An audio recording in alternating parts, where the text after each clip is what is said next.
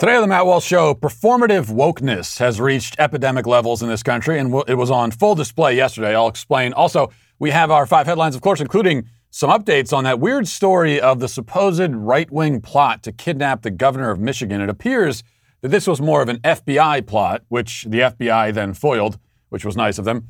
And Prince Harry is once again showing how much he desires privacy by writing an explosive memoir about the royal family, while AOC shows how much she hates capitalism by investing heavily in her online merchandise store. In our daily cancellation, we'll talk about the ladies of the U.S. women's soccer team who showed how much they hate their own country by kneeling before their match last night, and then they lost badly, which is hilarious. All of that and more today on The Matt Walsh Show.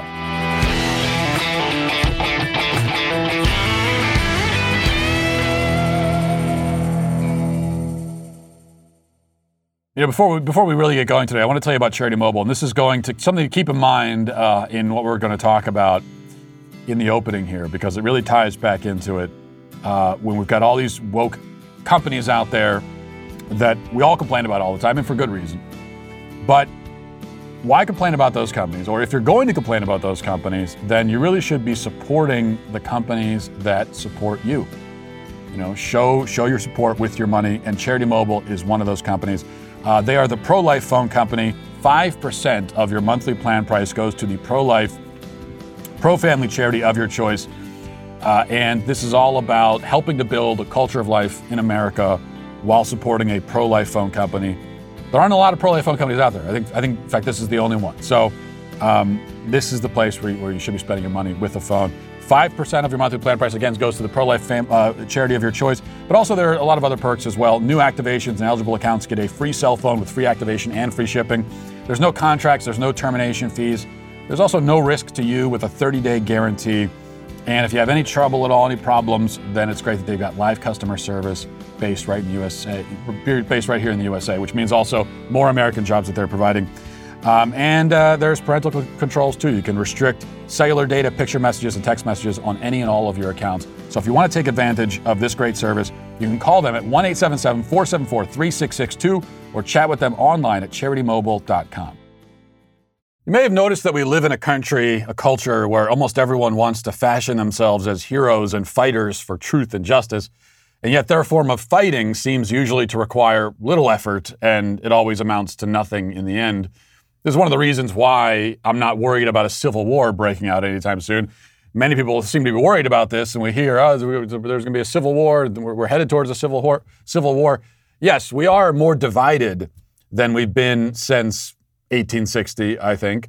You could make an argument that we're even more divided than we were then in the lead up to the Civil War on a more fundamental level. But there will be no civil war because fighting a civil war requires us to leave our homes and put down our video game controllers and maybe even skip a meal or two.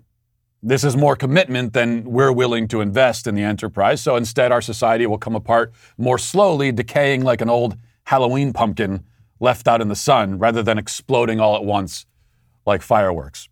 So that's the good news. The perfect mascots for this modern form of lazy bravery are, of course, the Texas Democrats who fled the state in order to temporarily avoid voting on some legislation they disagree with. But in the midst of their boozy vacation in D.C., at least 6 of the absconded legislators have tested positive for COVID now. What was initially political theater and an excuse for them to abandon their kids and their loveless marriages for a month has now turned into a super spreader event, which is what I think they call it, right?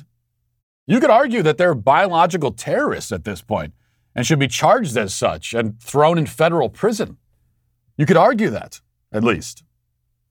But even as they drink Miller Lite, take selfies, and spread their viral loads all over our nation's capital like so much confetti, they still wish to be hailed for their bravery. And they're quite explicit about this. Here's a tweet yesterday from Representative Michelle Beckley. She says, "My name is Michelle Beckley.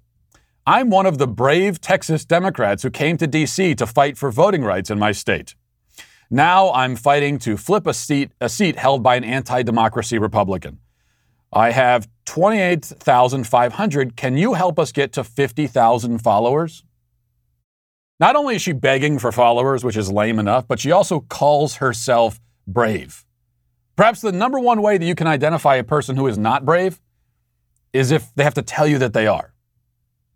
Hi, nice to meet you. I am extremely brave. Yes, deeply courageous and heroic. No, please don't shake my hand. I'm afraid of COVID. We can fist bump. But we're accustomed to this kind of performative virtue signaling from our politicians, especially from Democrats. After all, Democrats were the ones who put on traditional African garb a few months ago and knelt in silence in the U.S. Capitol in order to pay their respects to Blessed Floyd, patron saint of armed robbers. Beckley's tweet was nothing compared to that as far as theater goes and virtue signaling goes. But it's not just politicians who do this. We citizens are guilty ourselves, especially when it comes to the big corporations that most of us pretend to despise. Let's take the events of yesterday, for example.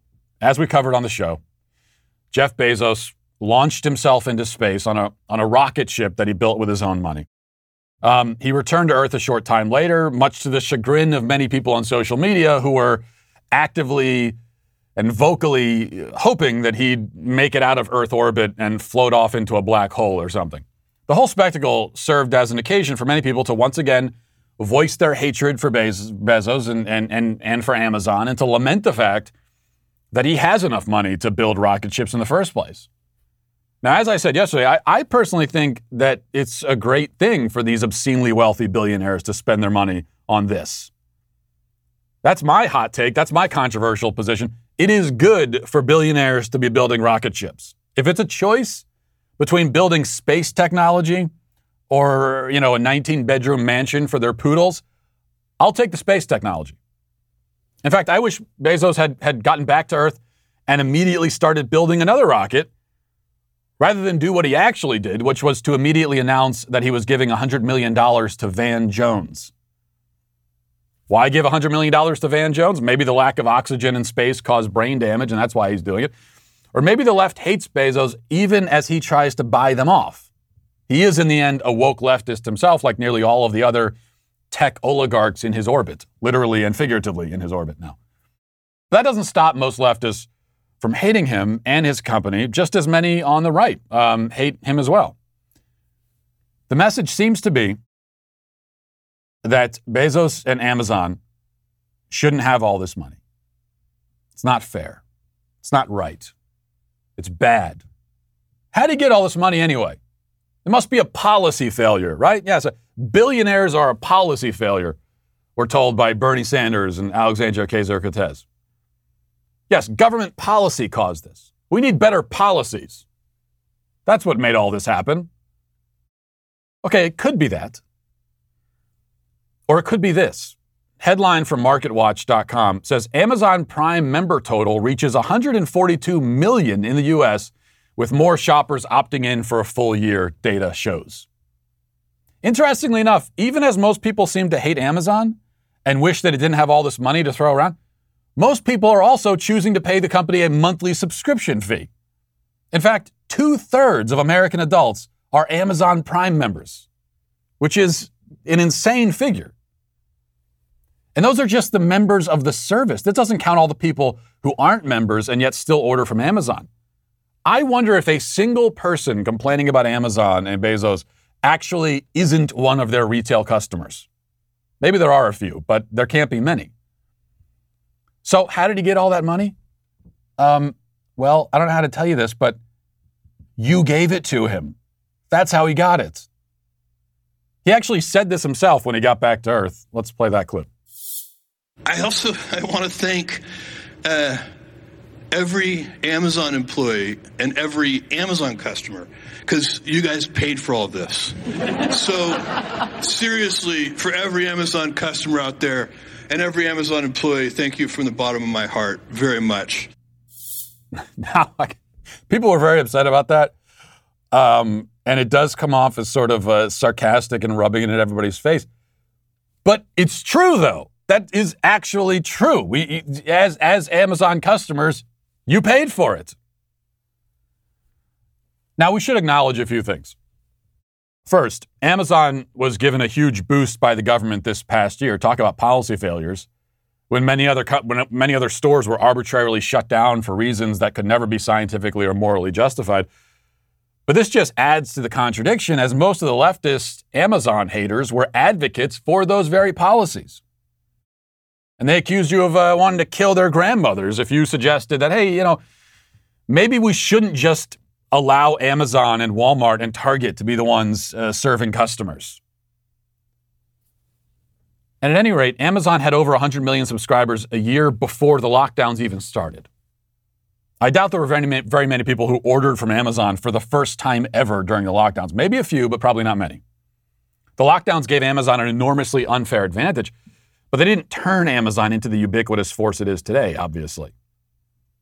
Also, we should note that Amazon makes money other ways, through other services, like its Amazon Web Services, for instance. But memberships and retail sales account for the lion's share of its revenue. And that is revenue people choose to give to it. All kinds of excuses can be offered to get around this. I've heard them all. People who profess to hate the company and think that it shouldn't have all this money, and yet choose themselves to give it their own money. They can try to rationalize it all they want. They can claim Amazon is effectively a monopoly in the online sales space. They can say that Amazon offers services other companies don't. They can say that they'd have to pay more or wait longer to buy stuff another way. None of this gets around the fact, or rather around the choice that they're making and do not have to make. Nobody needs Amazon. Amazon is not a necessity. Indeed, you could never order another thing from Amazon ever again, and that sacrifice would have almost no material impact on your life when all is said and done. It would require from you only the smallest of efforts, only the most minimal of investments. It would create only the most minor of inconveniences. And yet that's more than most people are willing to give. They would prefer to continue actively funding this company, while complaining that the company should not have the money that they are choosing to give to it. Maybe they really do oppose some of Amazon's business practices, the way it treats its workers, the favors it gets from the government, and so on. And they should hate those things. But they like convenient next-day delivery more than they hate those things, and that's the issue. The other thing I've heard, talking about rationalizations, as I was talking about this on Twitter, I heard over and over again this same line, and it comes from a meme that you've probably seen. But the line is, just because I'm a critic of capitalism or Amazon, that doesn't mean that I can't participate in society. Of course, I have to participate in society. That phrase, participating in society. Well, yeah, you're going to participate in society, but are you telling me that you need to use Amazon in order to participate in society? You cannot participate in society without being an Amazon Prime member? Is that really what you're telling me?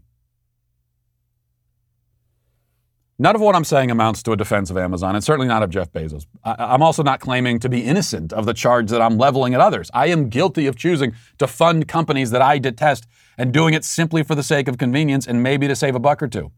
I've drawn certain lines, and I've tried to avoid drawing others.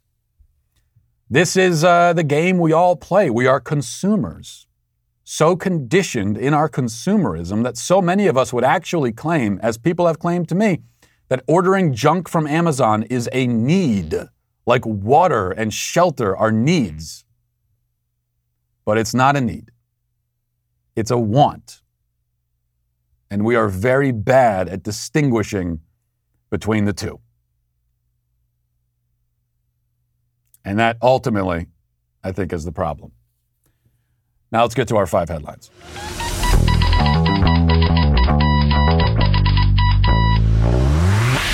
I think there are many things you could do as an American to celebrate and show how much you appreciate your freedom as an American.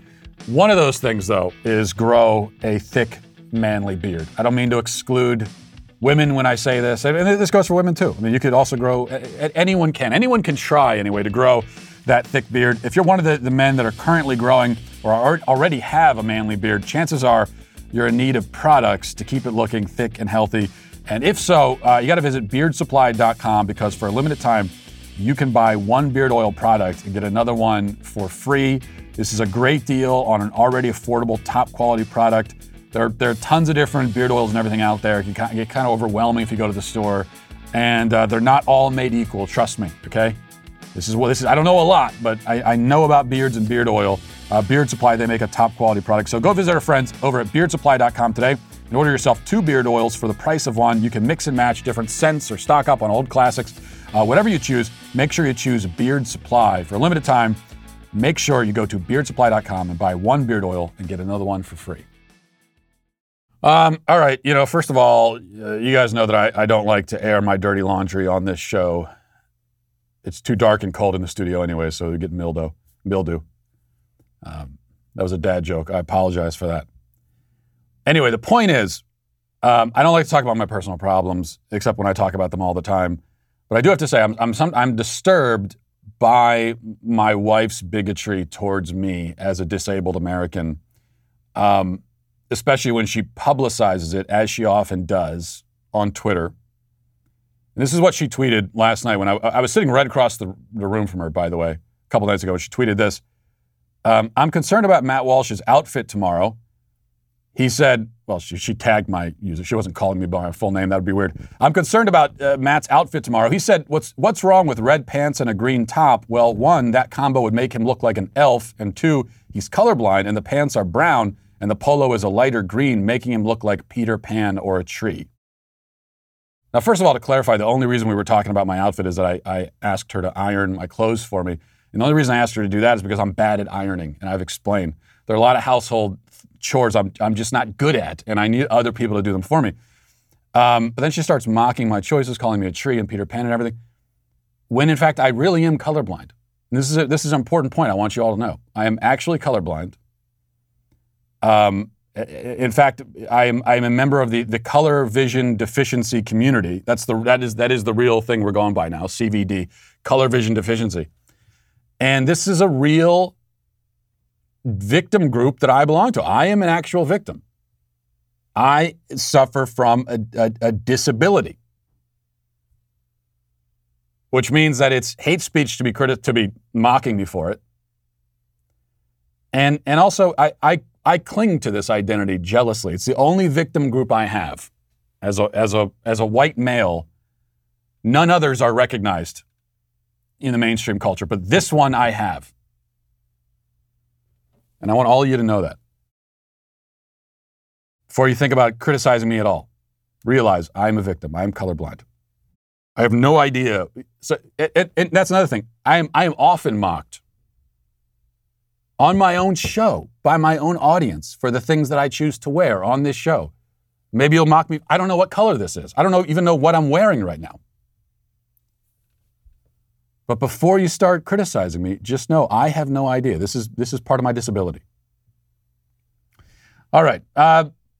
We'll start with this. The Daily Mail actually was BuzzFeed originally. BuzzFeed doing some real reporting, which they've done a little bit of that recently. I don't know if I don't want to get over my skis here, but it seems like they're kind of dipping their toes in real reporting, and so they're doing some real reporting here. And it's information about that supposed right-wing plot to kidnap Governor Whitmer of Michigan. You may remember that. And this was Governor Whitmer was one of the primary, one of the worst, most oppressive, pettiest, most arbitrary tyrants. During the COVID lockdowns, she went insane with power. Couldn't handle. She thought originally she was just going to be governor of Michigan. That'd be enough power. But then she was given the powers of an empress and a dictator, and she couldn't handle it, having that much power. She fell in love with it. Speaking of clinging desperately to things, clinging desperately to that power, and getting a lot of pushback for that. Had become pretty unpopular. And then in the midst of that, we find out that there were these dastardly right-wingers who were planning to kidnap her. And then that kind of made it so, okay, well, now you're not allowed to criticize her anymore. Because all of this criticism, like I just was, calling her a dictator. Well, now your feed is this hate speech and you're encouraging violence. Look at what you've done. That's the kind of the way this was spun. But now this, and I'm reading from the Daily Mail, says the FBI has been accused of encouraging and assisting a Michigan militia with their alleged plot to kidnap Governor Gretchen Whitmer, with court documents showing the remarkable depth of involvement of multiple informants. Okay, so listen to this. 14 people have been charged so far after an October 2020 sting operation on the Wolverine Watchman militia. Many of those were arrested at a warehouse in Michigan, where they had met to hand over cash for the purchase of explosives, which they allegedly planned to use in the kidnapping plot. In December, one key player in the case, Ty Garbin, entered a guilty plea to kidnap conspiracy charges and faces up to life in prison. A trial date for the rest has been set for October 12th. But their lawyers are arguing that the FBI informants, at least 12 of them, according to a BuzzFeed investigation, went way beyond simply listening and infiltrating, and instead actively recruited others to the plot, funded and directed it.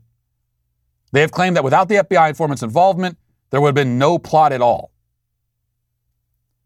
Okay, so 14 people, if I'm getting my numbers right here, if I'm reading this correctly, 14 people have so far been charged as being involved in this scheme. 12 people were FBI informants the whole time. And it makes you wonder, as more and more of this comes out, were any of them not FBI informants? Was it just like one, maybe this Ty Garbin guy, was it one guy? Was it 13 FBI informants ganging up to just get this one guy? I don't know. And it's not as though, based on the claim here, allegedly, based on this report from BuzzFeed, it would seem that it's not as though they had come up with this plot and the FBI got wind of it and then they sent in some informants to try to stop it. The informants, again, according to the BuzzFeed investigation, the informants themselves were the ones who recruited people into it, funded it, directed it. So what? It was their plot.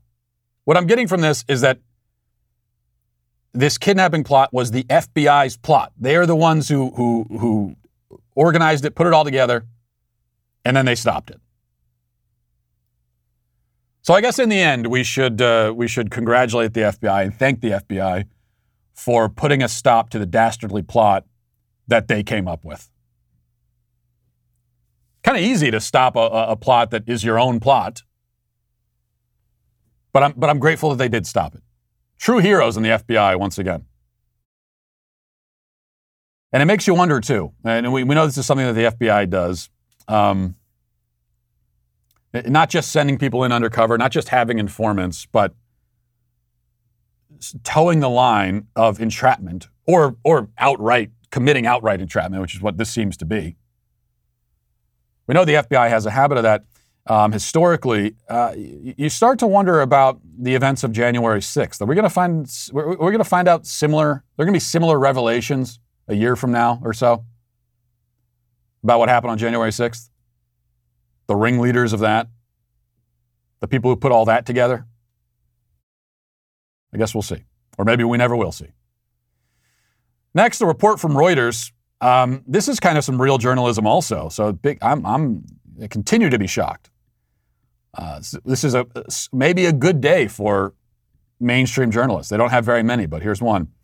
Some Reuters reports, U.S. Representative Alexandria Ocasio-Cortez became one of America's most prominent progressive Democrats with her calls to tax the wealthy and spend heavily to fight climate change. Now she is investing heavily in her online store, selling T-shirts, sweatshirts, and other merchandise with her name, AOC initials, or slogans including tax the rich and fight for our future. Efforts aimed at both fundraising and building the second-term lawmaker's profile nationally. Her campaign paid political merchandise firm Financial Innovations, which operates her online store and supplies merchandise, more than $1.4 million in the first 6 months of 2021, according to campaign disclosures to the FEC late last week. That's more than many lawmakers spent on their entire re-election effort during that period, and nearly double her payments made over the prior 2 years to Financial Innovations, a Cranston, Rhode Island firm that specializes in political merchandise for Democrats. Political T-shirts and campaign swag were once again, okay. So I think we get the idea there. She's spending $1.5 million investing in merchandise that she's then going to sell, including merchandise that ironically says tax the rich. Now, Sean Spicer pointed this out, former White House spokesman, now a Newsmax host, pointed this out on Twitter, and AOC responded. It pointed out the hypocrisy here. That you're a critic of capitalism, you're a socialist, avowedly so, and here you are engaging in capitalism. What do you know? Turns out you actually like making money. You just don't like it when other people make it. You want to be the one who makes it. AOC responded to the criticism, though, and said, "Not sure if you know this, Sean, but transactions aren't capitalism. Capitalism is a system that prioritizes profit at any and all human/environmental cost. But for what it's worth, our shop is unionized, doesn't operate for profit, and funds projects like free tutoring, food programs, and local organizing." Okay, so that's what it is. Yeah, I would have thought that if you're in the free market, making a transaction with somebody else, offering them a good or service in exchange for money, that's a transaction. I would have thought, no, that's exactly what capitalism is, actually.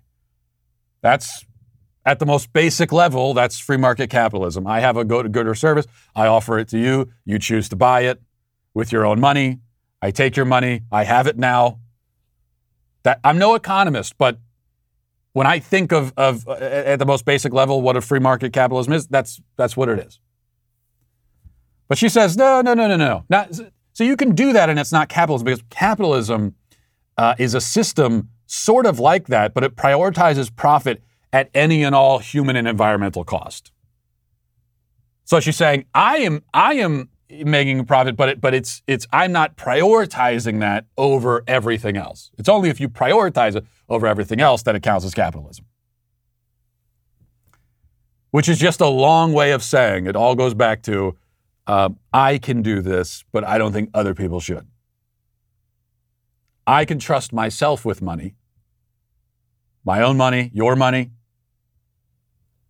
which I should be given, whether it's because you're buying a t-shirt or I just take it from you. I'm a good person. I can be trusted with money, not the rest of you, because you're bad people. Next, number 3 here. Page 6 reports that Prince Harry is writing an explosive memoir about his life and the royal family. So he's got, I guess this is his first memoir that he's written. And this is so sad. You know, he's writing this big memoir. He's got a big book deal. He's going to have the book coming out, talking about his life, talking about the expose about the royal family. He's going to be doing the book tour, doing more and more interviews. And it is so sad. Because this poor man and his wife, they just want privacy. That's all they want. Will you people leave them alone and let them have their private life? Please. That's all they want. That's why he's putting the book out and he does the Oprah interview and they got the Netflix deal. This is their way of living a private life. And you should respect that. I guess by not buying the book, that's maybe the best thing you could do. I think that's the best thing you could do in general. Why would you want this damn book? Why would you want to read it? But I think out of pure respect for the wishes that have been repeatedly articulated by Prince Harry and Meghan in many interviews for privacy and to be left alone. Out of respect for that, you should not buy any of these books, not watch any of these stupid interviews, not watch any show that they produce. Because it's what they want. I guess what they want is they want to write the books and not have anyone read it. They want to do the Netflix show and not have anyone watch it. They want to do the Oprah interviews and not have anyone watch that either or hear about it. And I, for one, will respect their wishes on that front. And I hope you'll do the same. We also got to play this. Rand Paul and Dr. Fauci had another sparring match, and these are always fun to watch. It's fun to watch Fauci. This is the only time And it's why he gets so upset when this happens. It's the only time when Fauci is backed into a corner, forced to answer real questions, held accountable. It's the only time, because everywhere else he goes, people are worshiping the ground he walks on. He does the CNN interviews, he does the MSNBC interviews, and they are head over heels in love with him, practically making out with him on screen. The one time where that doesn't happen is when he's facing Congress, and only because Rand Paul is there. If it wasn't for Rand Paul, these would also be makeout sessions. But let's watch how this went. If the point that you are making is that the grant that was funded as a sub-award from EcoHealth to Wuhan created SARS-CoV-2, that's where you are getting. Let me finish. We don't know. Well, we don't wait know a minute. If it did come from the lab, but all the evidence is pointing that it came from the lab, and there will be responsibility for those who funded the lab, including yourself. I totally This committee will allow the witness to respond. I totally resent the lie that you are now propagating, Senator, because if you look at the viruses that were used in the experiments, that were given in the annual reports, that were published in the literature, it is molecularly impossible. No one's saying those viruses caused it. It no is one is alleging that molecularly. those viruses caused the pandemic. What we're alleging is that gain-of-function research was going on in that lab, and NIH funded it. That is you can't not get away from it. It meets your definition, and you are obfuscating the truth. And you are implying that what we did was responsible for the deaths of individuals. I totally resent that. And if anybody is lying here, Senator, it is you. I resent that. I resent it. What he's saying is he is lying. Fauci, that is. This all goes back to the issue of, did the NIH fund gain-of-function research in Wuhan? And it did. And that's a fact, and it did. And Fauci totally resents that he's being asked about this, that he's being held to account for it. Totally resents it. Now, when this is a big scandal, this is like a big deal. They're funding this kind of research in this lab, which was almost certainly the origin of this global pandemic that killed so many people. But he shouldn't have to talk about it, and he knows. You got to almost feel for the guy, I guess. That everywhere else he goes, everyone is bowing down before him. And it's this one guy who won't do that, Rand Paul. I guess you don't have to feel for him at all. Rand Paul, though, a lot of credit to Rand Paul. I mean, if Rand Paul wasn't there, he's seriously, he's the one lawmaker holding Fauci accountable to his face. All right, I've had this story for a few days now. I keep meaning to mention it because it's so important. It's from the Daily Wire. It says, after being called out for her inconsistent Spanish accent and apparently misleading the public about her Spanish heritage, Hilaria, or Hillary more accurately, Baldwin, now says she identifies as culturally fluid, seemingly arguing that she could be culturally fluid if others could be sexually, religious, and politically fluid too. She posted to Instagram recently, when you are multi, it can feel very hard to belong. You're constantly going back and forth, trying to be more this or more that. You feel you have to explain why you are the way you are, trying to fit into a world of labels where there might not be one that perfectly defines you. You will never quite fit in because other parts of you shape and influence all of your parts. We need to normalize the fact that we are all unique. Our language, culture, sexual orientations, religions, political beliefs are allowed to be fluid. No two of us are completely alike. And this is not good enough for lots of people, especially on the left, who are kind of mocking this idea of being culturally fluid. When, of course, if anything can be fluid, that actually makes some kind of sense. There certainly, it doesn't make some kind of sense, it makes sense. There is a fluidity to culture. There's no denying that. Cultures change over time. Our culture has changed quite a bit, and not for the better. Cultures change over time. They influence each other. One culture kind of bleeds into another. They blend, they mix. if the word fluid has any meaning outside of the physical sense of liquid fluid, then this would have to apply. Cultures are fluid. They're not immutable. They don't stay the same forever. They're not inherent. They're human constructs. All of that is true of culture. Now, and I don't mean that to suggest that we shouldn't want to protect our culture and defend it and try to make it a certain thing and protect it from other kinds of influences. But I'm just talking about the nature of culture, as opposed to your sex, which is not fluid at all, which is inherent, which is not a human construct, which you don't determine, which does not blend with anything else. It's just you are what you are. So in our own extremely stupid culture, the one thing that is fluid, you're not allowed to say is fluid. And then all these other things, of course, those are the things we're going to pretend are fluid. Speaking of which, here's a video I want to play for you before we get to reading the YouTube comments.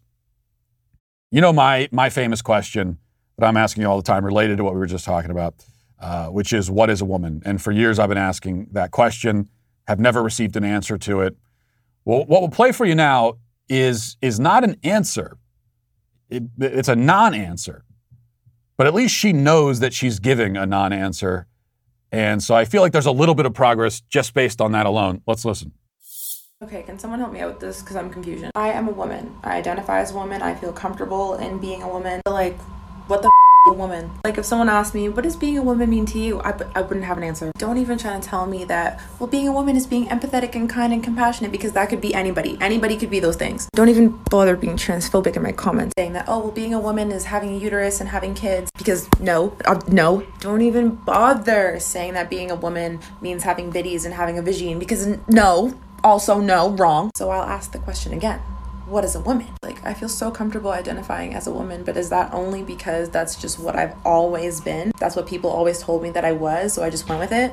And the thing that's frustrating with this question is that everyone's answer is always, well, it depends on the person. And I get that, I know, but I'm trying to figure it out for myself, and I don't know. And I mean, I'm a gender abolitionist, so like, abolish gender, you know? But some people feel very validated in their labels and in their gender. So I'm strictly speaking for myself. I don't know what being a woman means to me. Anyone else? Yeah. Well, that's the question, isn't it? What the F is a woman? As she phrases. Not how I phrase it, but that's how she phrases it. Can anyone answer the question? Well, I can. A woman is an adult human female. I have no trouble answering it. But she has no answer. But she's one of the only people that I've seen so far that will acknowledge that they don't have an answer and that this is a problem. So she knows that at least. Maybe that, if I want to be optimistic, maybe that'll plant a seed in her head. It's like, at least you're thinking about it. And that's step one. And that's more of a step than lots of people are willing to take in general. Most people aren't willing to think about anything, really. But she realizes there's a problem here. She says, I'm a woman. I know who and what I am. And yet I have this ideology and my politics, which would say that my womanhood has nothing to do with my body. It also has nothing to do with any of my preferences or personality traits. Because if you say that being a woman is determined by my body, that's transphobic. Don't be transphobic.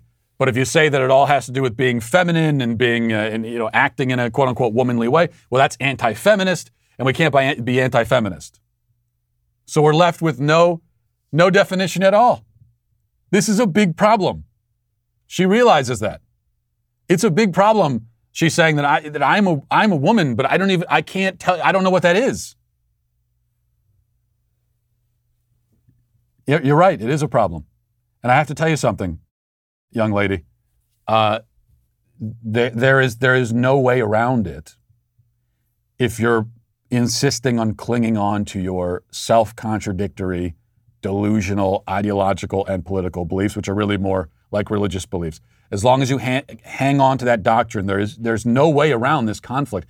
You're going to be doomed to live this life with an identity that you can't define, with an identity that according to you doesn't exist. No way around it. The only way is to let go of that doctrine, which you can let go of, and it's freedom. Because rather than having all of these different contradictory balls that you're trying to juggle in the air, an unfortunate metaphor there for a number of reasons, but still, rather than trying to juggle all of these balls, what you can do is you can drop them. This is getting more and more unfortunate as we talk about it. But you can drop them and say, I don't need to do this. I don't need to make this work with that. How do I be feminist but also not transphobic? Forget about that. You can embrace who you are. You're a woman. When it comes down to it, deep down, I think you actually do know what that means, because you know who you are, and that's a good thing. Let go of the delusion. Let go of the doctrine. Let go of those balls and just be who you are. All right. Read the YouTube comments now. And as we do, if you're wondering what reading through, if you're watching through the bicep cam, that is, our little astronaut here is wearing the Sweet Baby Gang t-shirt. So we got one for the miniature astronaut. We don't have one yet for you, although the Sweet Baby Gang petition is now up to 1,219. So over 1,200 signatures. We got, we got 281 to go before the next threshold. That's when we'll be at 1,500 signatures on the change.org petition to get these Sweet Baby Gang t-shirts on sale. I don't know what's supposed to happen at 1,500, but let's get there anyway in this grassroots movement. All right. Username Mostly Peaceful says, talking about my opening monologue yesterday, this was impressively stupid. This country has thousands of immoral and tyrannical laws. This is what counts as conservative these days? Someone who thinks the government should force us to do what they think is moral? Sounds like a leftist. Well, Mostly Peaceful, it sounds like you, speaking of stupid, it sounds like you were not paying attention to anything I said. You were paying attention enough to pick up on a few words and phrases here and there. But my basic argument you completely missed somehow, which I don't know how you managed to miss an argument that I make, because I repeat myself so much, I'm sure you've noticed. Because I want it to be understood. I'll keep repeating it and repeating it. When I talk about how all laws are moral laws, every law that's ever been written is a moral law. You cannot have a law that is not a moral law, or at least to try to imagine a non-moral law is an absurdity. It would be what you would end up with is a totally arbitrary law that has no reason to exist. So maybe you can imagine one, but you certainly wouldn't want a law like that to actually be passed. But when I say that all laws are moral laws, it doesn't mean that they're the correct morals. It doesn't mean I agree. Okay? You can make a moral argument for something. Somebody can make a moral argument, like I said yesterday. Somebody can make a moral argument for abortion. You can make a moral argument for abortion. That doesn't mean it's a good argument. And it's not a good argument. But all that means is that you're trying to use morals. You're using a moral appeal. You're appealing to our moral sense in order to advocate for abortion in that case. To acknowledge that that's what you're doing is not to agree with the argument you're making. And so every law at base is a moral law. That doesn't mean they're good. Yes, oftentimes they're tyrannical, they're immoral, they're evil. But still, there is a moral argument at the bottom. And whoever introduced that law, advocated it, legislated it, imposed it, whatever person or group is responsible for that law, it's guaranteed that they were making a moral argument to justify it. Might have been a bad argument, might have been a horrific argument, but it was a moral argument. Is that enough? That seems to me, in my own ears, to be understandable and coherent. So hopefully now you get what I was saying. Resident Wiseacre says, 25 years ago, someone who spent all day in the library was called a scholar. Today, they're called homeless. Well, that is, I suppose, a correct observation, which is a shame. I used to be a big fan of libraries, but the other thing is that libraries are, everything is, it sounds silly to even say what I'm going to say, but I have to. Libraries are politicized. Everything is politicized. Now libraries too, where they're bringing in, drag queen story hours and everything. Abby Taylor says, if Matt reads this comment on the show, I'll pre-order Ben's book, and in my question, I'll ask if Matt can sign it instead of Ben and address it to the Sweet Baby Gang. Well, I read your comment, so get to work. This is a win-win for everybody. I help sell another copy of Ben's book, and maybe he promotes the Sweet Baby Gang. I doubt that will happen, but let's give it a shot. It's worth a shot. Bob says, wow, Matt, any more obvious you're trying to get a ticket for Bezos' next trip, maybe on his lap? Haha, ban me. I'll just keep watching. Well, you are banned, of course, but no, that's actually the last thing I would want. I don't want to get in the rocket ship. I'm fascinated by space, by the idea of it. As I've been saying, I love the idea of people building rocket ships and going up into space. I think all that's great. I don't want to do it.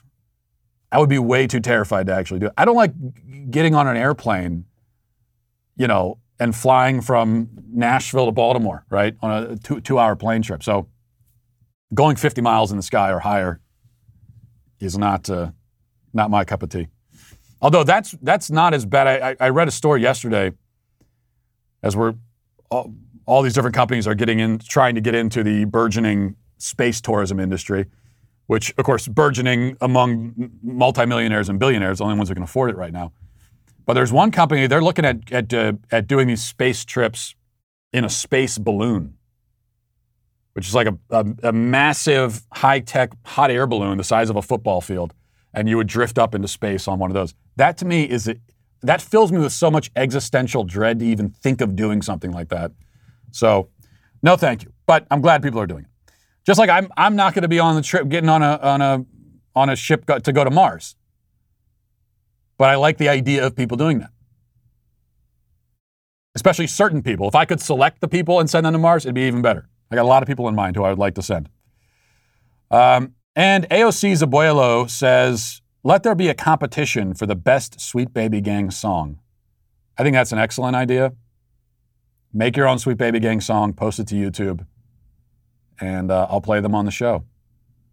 And if you do, and you already know, if you do one with a banjo, you get extra credit.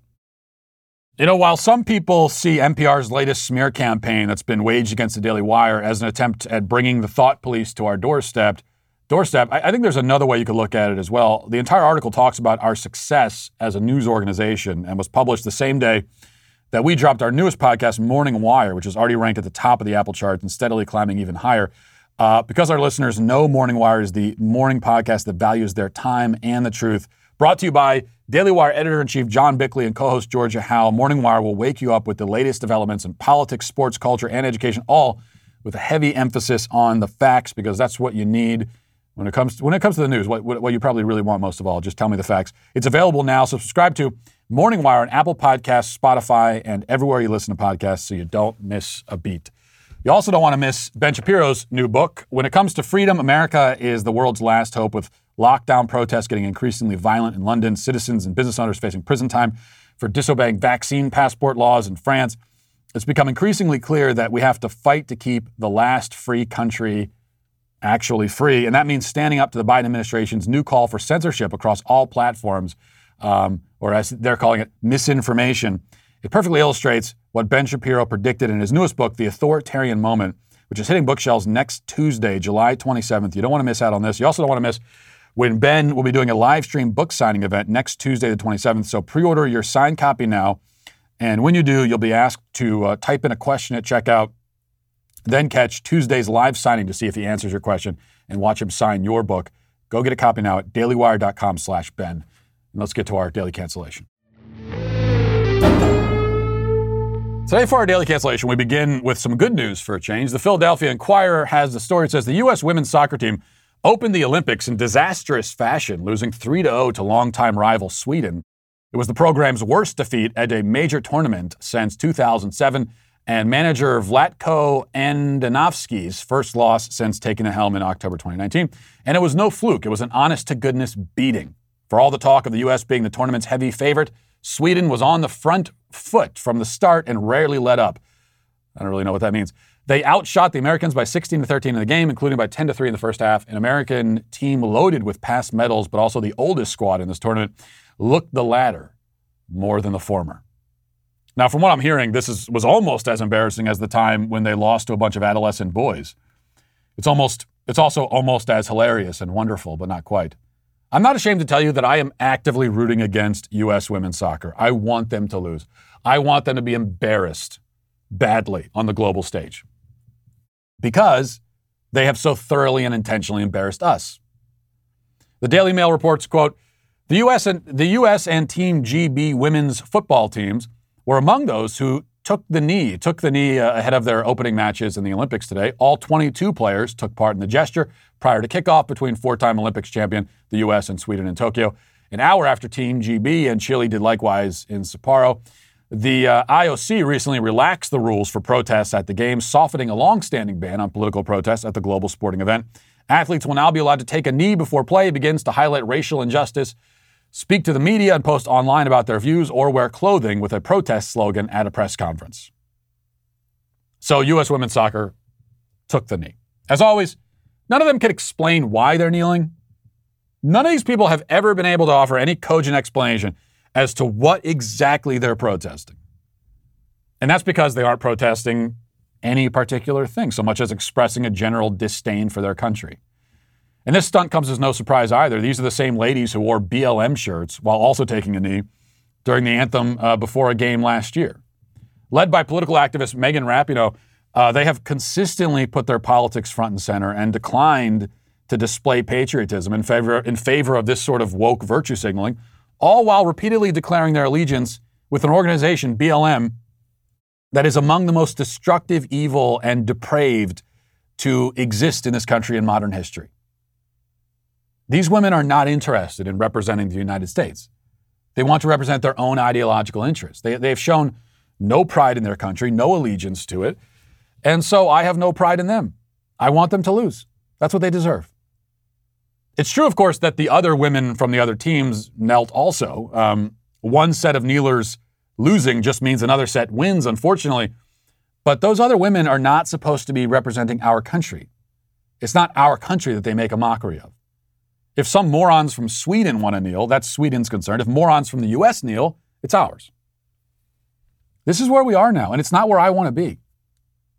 Even though I'm only vaguely interested in the Olympics and I'm not at all interested in soccer, I still want to root for our teams and our players. But if you won't stand and show pride in your country, if patriotism is too much to ask for, if this country has blessed you beyond measure and still you put your allegiance to violent Marxist organizations like BLM over your allegiance to the flag, then I am ashamed to share a country with you. And I don't think you deserve to represent us in front of the globe. You know, there's a lot of gaslighting that's gone on with this issue, of course. Those of us who feel this way about it, those of us who are sick to death of the political statements, the kneeling and so on, we're accused of being the ones to politicize sports. And if we celebrate the defeat of athletes who carry on this way, we're accused of being disloyal. But we're not the ones who chose to make sports into an ideological battlefield. And what we're asking for is not much. It really isn't. All we want is for these people to conduct themselves with a little dignity and to display just the faintest hint of gratitude for the country that they live in and represent and which has given them so much. If that's too much to ask for, then it's too much to ask us to root for you. I hope you fail, and I'm glad when you do. And also, you're canceled. And we'll leave it there for today. Thanks for watching. Thanks for listening. Have a great day, everyone. Godspeed.